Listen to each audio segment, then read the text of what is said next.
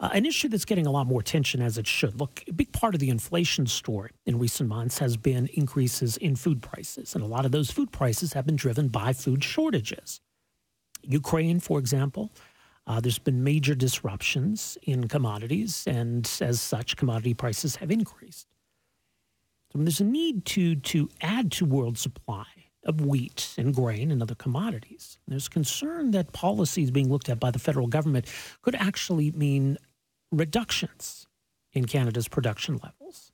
And so that's got farmers really concerned. Now, this all concerns the government's climate strategy and targets. Part of those targets involve fertilizer, nitrogen specifically. So the government wants to reduce emissions from fertilizer by 30% by 2030. Now, when it comes to the agriculture industry, the argument is that, look, we're already very efficient when it comes to the use of nitrogen. And these kinds of ambitious targets could reduce not just emissions, but overall production. Now, the government insists that this doesn't have to reduce fertilizer use or, by extension, output. But I think the concern in the agriculture industry is that it very may will. And that would be a big problem for farmers and, by extension, I think, for Canadians. Well, joining us to talk about where things are at, what the concern is about trying to achieve these targets. Very pleased to welcome to the program here this afternoon Stephen Vandervonk, who's Alberta VP for Western Canada Wheat Growers Association, a fourth-generation farmer himself, much more at wheatgrowers.ca. Stephen, thanks so much for joining us here. Welcome to the program. Well, thanks for having me. I appreciate the time you're giving to this. Well, and I think, it certainly is deserving of attention, obviously, given the implications here. So, first of all, where are things at right now in terms of any kind of consultation still underway or the targets themselves? Sure. So, yeah, they have announced they have consultations till the end of the month, which, again, they are not backing away. They've even doubled down here in the last few days that they are not backing away from the net reduction number that they're going to impose. And so, and they keep saying this is going to be voluntary and this is going to be not mandatory. But yeah, we've all been down that road with them. So, so it's a huge concern, not just for farmers, but for consumers in Canada and especially for importing countries around the world. Right. So let's talk about what these targets represent. So the government says a 30% reduction in emissions by 2030. They admit that this is ambitious, but they say it doesn't have to result in a reduction of fertilizer use or, by extension, output. But what do you see as the consequences then of expecting farmers to meet these targets? Yeah, it's very, very clear, and there's no gray zone in this. If they're talking about a 30% reduction in emissions, that basically correlates into a direct 30% reduction in fertilizer use, example, nitrogen. Farmers have spent the last 40 years, especially the last 20, we are so efficient with how we place our fertilizer. On my farm, I've literally spent millions of dollars on equipment to get it as efficient as we can be. We place the fertilizer with the seed in the ground. So there is no room. There's lots of examples we can get into about how we don't overlap even an inch on our equipment, all this technology, and none of that's being given credit for. So it's very frustrating, and we're just downright confused. We just don't understand what's going on here, to be totally honest about it. Right. And even just in the last few months, I mean, as we've seen fertilizer costs increase, there's, even a further need, right, for farmers to be as efficient as possible. We work on, there's a reason why farms are owned 97% by family farms. Corporate farming doesn't work. There's not enough profit in it. We literally spend a generation paying off our investment, 20, 30, 40 years. If we're not efficient, we work on under 2% returns on investment. If we are not 100% efficient, we're not in business. And so fertilizer is so expensive. It's our number one cost. So for us to let off nitrous oxide, those emissions that they're talking about, that only means we're losing fertilizer into the atmosphere. And we're not in the business to even lose any fertilizer. So, and we don't. I reject actually most of what their assumptions are and their modeling. It's 20, 30-year-old data. Farming in Western Canada, we don't do any of that anymore. So.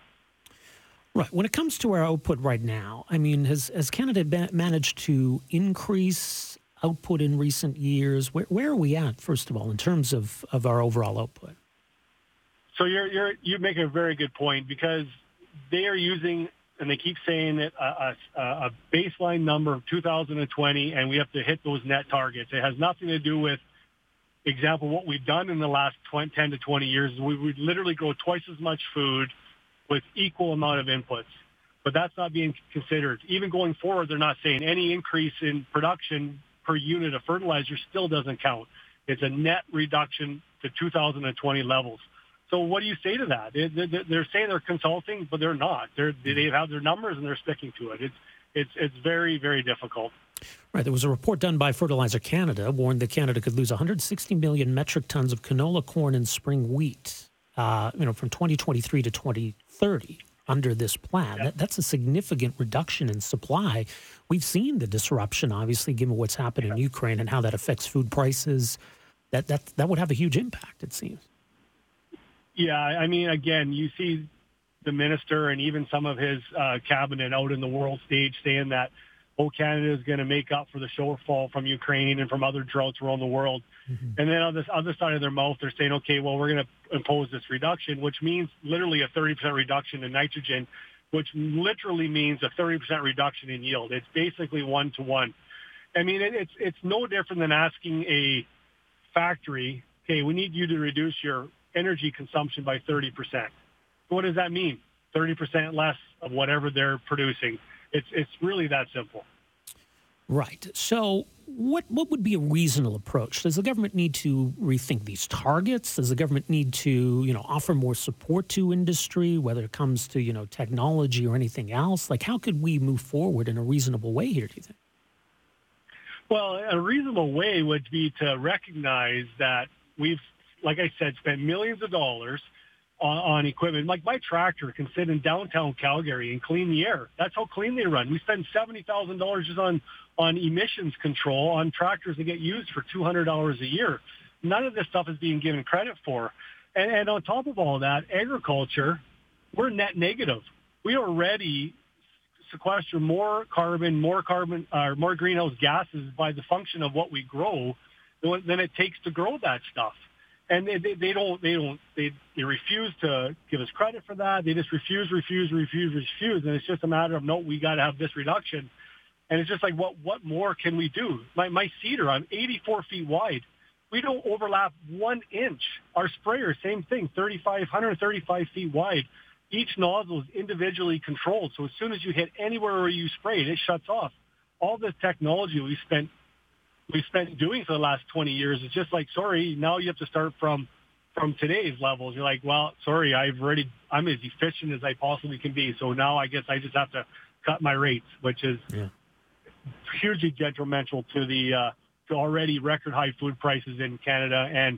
And this is a huge issue for Canada. Is one of the very few consistent exporting countries around the world.